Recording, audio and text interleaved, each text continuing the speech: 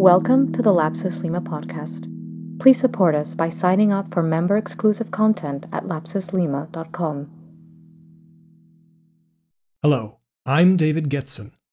In our previous episodes on Walter Benjamin, we declared our own cautious opinion that technology drives socio-political change while art follows in the wake, mirroring these transformations.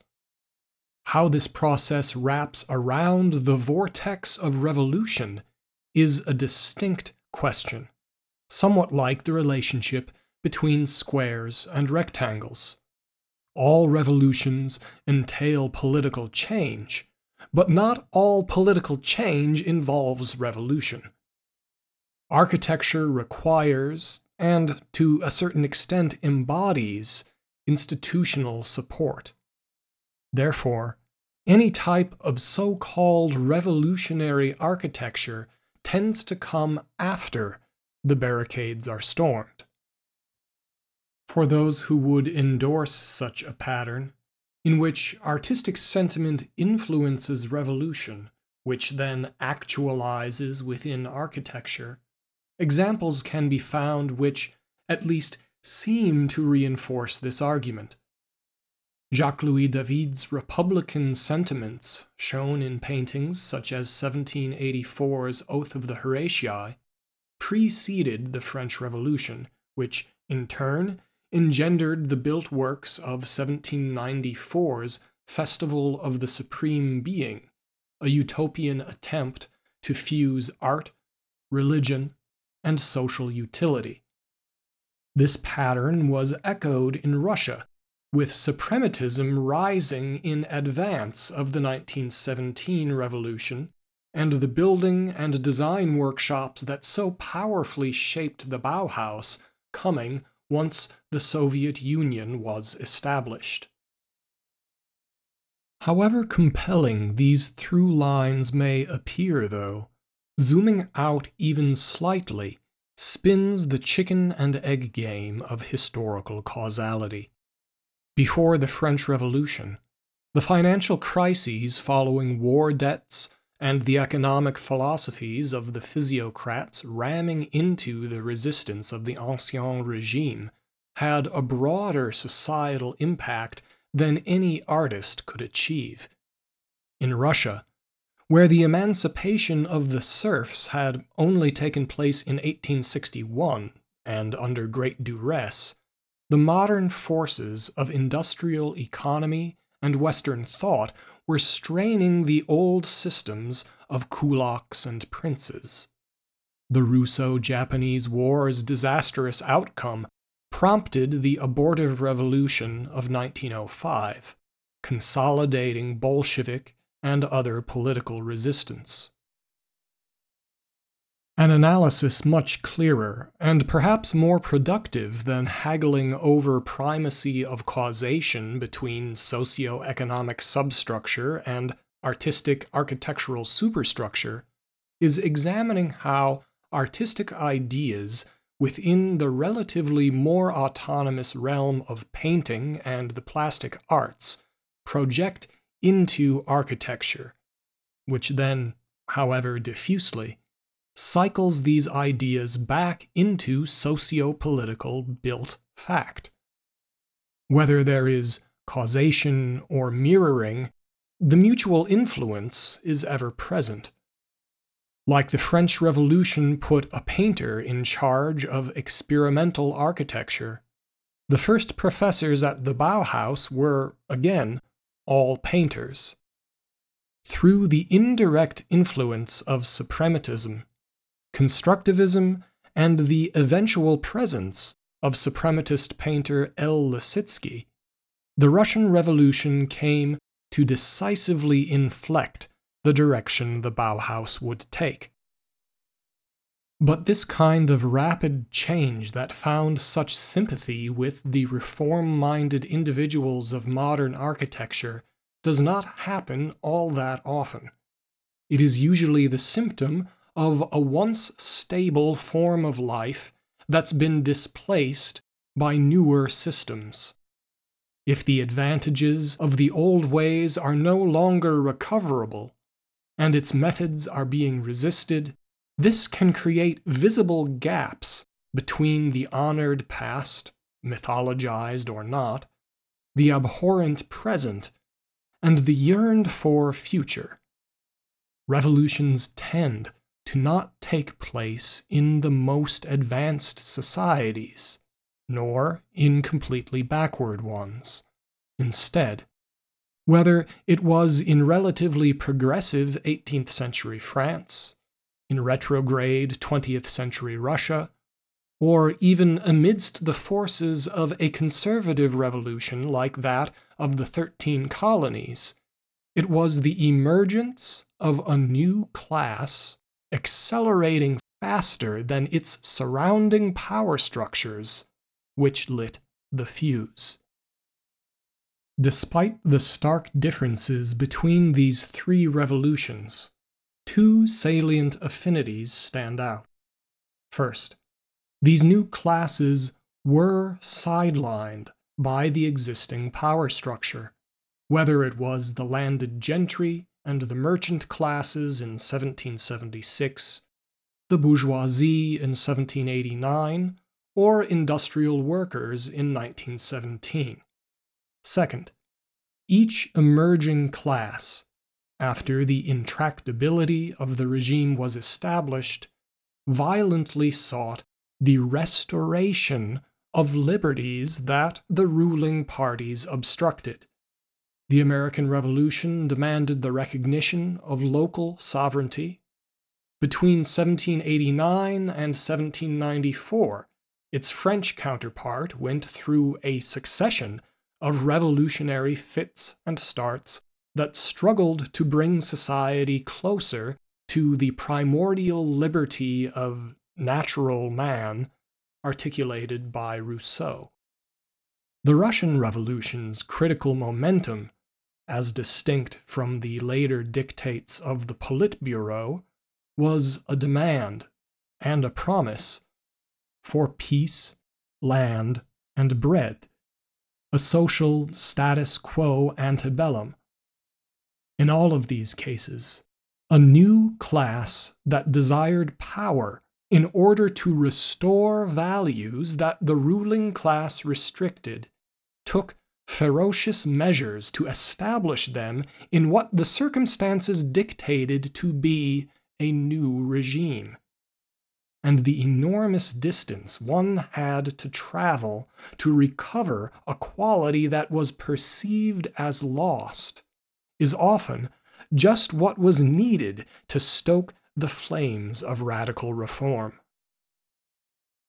In the case of Russia, this desire to break out of the present into a future that carried dreams from the past was common to political economy and the world of art, while the great socialism of the future was to not outwardly resemble the past. The humble worker and the peasant were glorified. From a certain perspective, one could be forgiven for thinking that collectivist agriculture was a return to a pre-capitalist mode of production. And this does fit with the orthodox Marxist dialectical framing. If the past violently collided with the present, the future would be born. In art, a similar synthesis was taking place. Both Vasily Kandinsky and Malevich had their own artistic view to the past inspire a transformed future. In episode 23, we mentioned how Kandinsky felt transported to another world when surrounded by the bright colors on dark backgrounds in the magical houses of people still living in the old rural ways around Vologda in the countryside north of Moscow.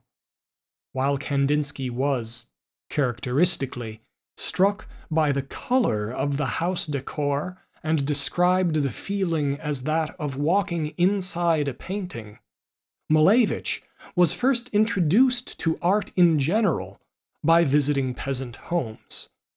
He would become a far more ardent partisan of revolutionary change than Kandinsky, and understood these truly magical apparitions as symptoms of a deeper way of life, beyond and beneath visual production. We see here again, by the artist's admission, though maybe not in full awareness of it, a materialist sourcing of the influence of art, as Benjamin would later argue for. Malevich was born in Kiev in 1878 into a working-class family that had moved to the Ukraine after Poland had disappeared from the map in the partition of 1795. Because his father worked in various sugar refineries, the lifestyle and houses of the kulak farmers would have presented a stark contrast to factory towns. The artist remarked on the difference, which, in context, seems almost an indictment of his family, as much as it was of industrial life. I had always been envious of the small holder who lived, or so it seemed to me, in total liberty, surrounded by nature. The essential difference between the factory worker and the peasant is the latter's ability to draw. The former cannot draw. They cannot even decorate their own homes. They are not concerned with art. However, all peasants are. The whole of the countryside is interested in art. I was not familiar with that word at the time. It would be more correct to say that they made objects which gave me great joy. It was in these objects that the secret of my attraction to the peasant lay. I excitedly watched peasants painting on walls. I helped them plaster clay on the floors of their thatched houses and decorate their stoves. The peasants knew how to paint roosters, horses, and flowers devilishly well. It is the reclamation of this liberty in a transfigured modern setting that Malevich would spend his life struggling to attain. At the peak of Suprematism, after years of work, he would once again produce plaster and kitchenware. Further distinguishing him from Kandinsky was how he eagerly got his hands dirty in the rural setting. While the great expressionist had visited Vologda as a young man to study the ethnic ways of the simple folk, Malevich looked up to the kulaks, calling them freeholders.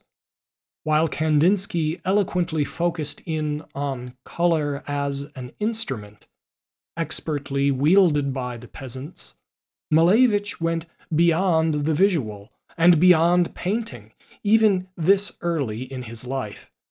However, when he did narrow his focus to the study of painting, it was the strict imitation of nature that at first led him by the hand, but he would soon be shocked out of this balance. Despite the idyllic examples of rural craft, the Russian art world was not immune to the influence of Western European painting. Among Malevich's first patrons were the Muscovite art collectors Sergei Shukin and Ivan Morozov. Just ahead of the 1905 revolution, in which Malevich partook, Shukin purchased his first Cézanne, 2 works by Matisse and Van Gogh. The next year, Morozov brought in a painting by Signac. They soon had dozens of Fauvist, Post-Impressionist, and Cubist works. The collectors were happy to show these paintings to local artists, with Malevich being among them. The pace of change in those years, already dizzying to French and German collectors who had seen such pieces as they had come out, was intensely compressed as the stylistic development was seen all at once by Malevich. It remains impressive, though perhaps less surprising then, that he would perceive the momentum of the Kunstwollen away from pictorial depth and figuration and towards flatness and abstraction. Though he was observing all of this art at a time before Cézanne's name was etched into the stone of the Art Survey canon, it was that painter above all that he admired, even to the end of his life. In the last Russian-language article he ever published, he wrote, "In the personality of Cézanne, our history of painting reaches the apogee of its development."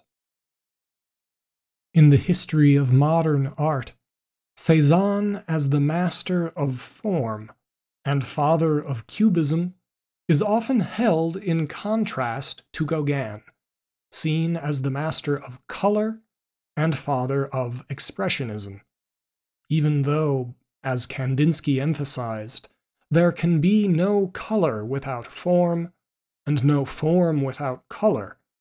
One or the other often takes precedence in an artist's work. Color tends to speak more directly to feeling than shape, so it tends to be favored by expressionism. But one of the distinguishing points between architecture and painting is that the third dimension means that conception of form will often, if not always, take precedence over the conception of color. This focus on form was the key that opened the door to pure abstraction. And as Malevich perceived it, this handling of form was distinct from the novel shapes of the cubists or futurists. A painting's deviation from the appearance of a model was not, as such, an avant-garde pursuit. Deformation does not mean that the artist deforms the form of the object for the sake of a new form, but alters the form for the sake of perceiving painterly elements in the object. Malevich also dismissed the ideas that the new trends in painting were about a kind of neo-primitivism. He saw, even in his own earlier work, these simplifications as part of a move towards geometricization. The apparent primitivism in many contemporary artists is the tendency to reduce forms to geometrical bodies. It was Cézanne who called for and illustrated this process by reducing the forms of nature to the cone, cube, and sphere. By starting from Cézanne and moving into explorations of form, Malevich was far more disposed to consider architectonic qualities and architecture as such than any of the expressionists. Even though Malevich never became a master at the Bauhaus, the ideals of Suprematism, the movement that he founded, would, largely through his student L. Lisitsky, fully displace the competing influences of other schools of art there. We would, however, argue that, far from representing a great triumph, this point of transition and transfer resulted in a loss in translation. Just as Suprematism was not the confrontational, fragmentary force of Cubism or Futurism, it was not the withdrawn Euclidean serenity of purism that Le Corbusier would practice and praise through cubes, cones, and spheres. The 18th century architect Ledoux wrote, "Circle and square, these are the letters of the alphabet." It is easy, but incorrect, to imagine that suprematism is a 20th century echo of that sentiment. What it is, instead, is a thoroughgoing transformation of it. Lisitsky describes the efforts of the early years of the movement in Russia in these words. For us, suprematism did not signify the recognition of an absolute form which was part of an already completed universal system. On the contrary, here stood revealed for the first time in all its purity the clear sign and plan for a definite new world never before experienced. So even though the elemental shapes had been boiled down to square, circle, and cross, to understand suprematism as an assertion of the geometry we are familiar with is to misread it. As with revolutionary momentum, the coherence and values from an older and disrupted system were being asserted within a new language of power. Join us as we explore how Malevich passed through the singularity of the black square to emerge into a new dimension, next on Lapsus Lima.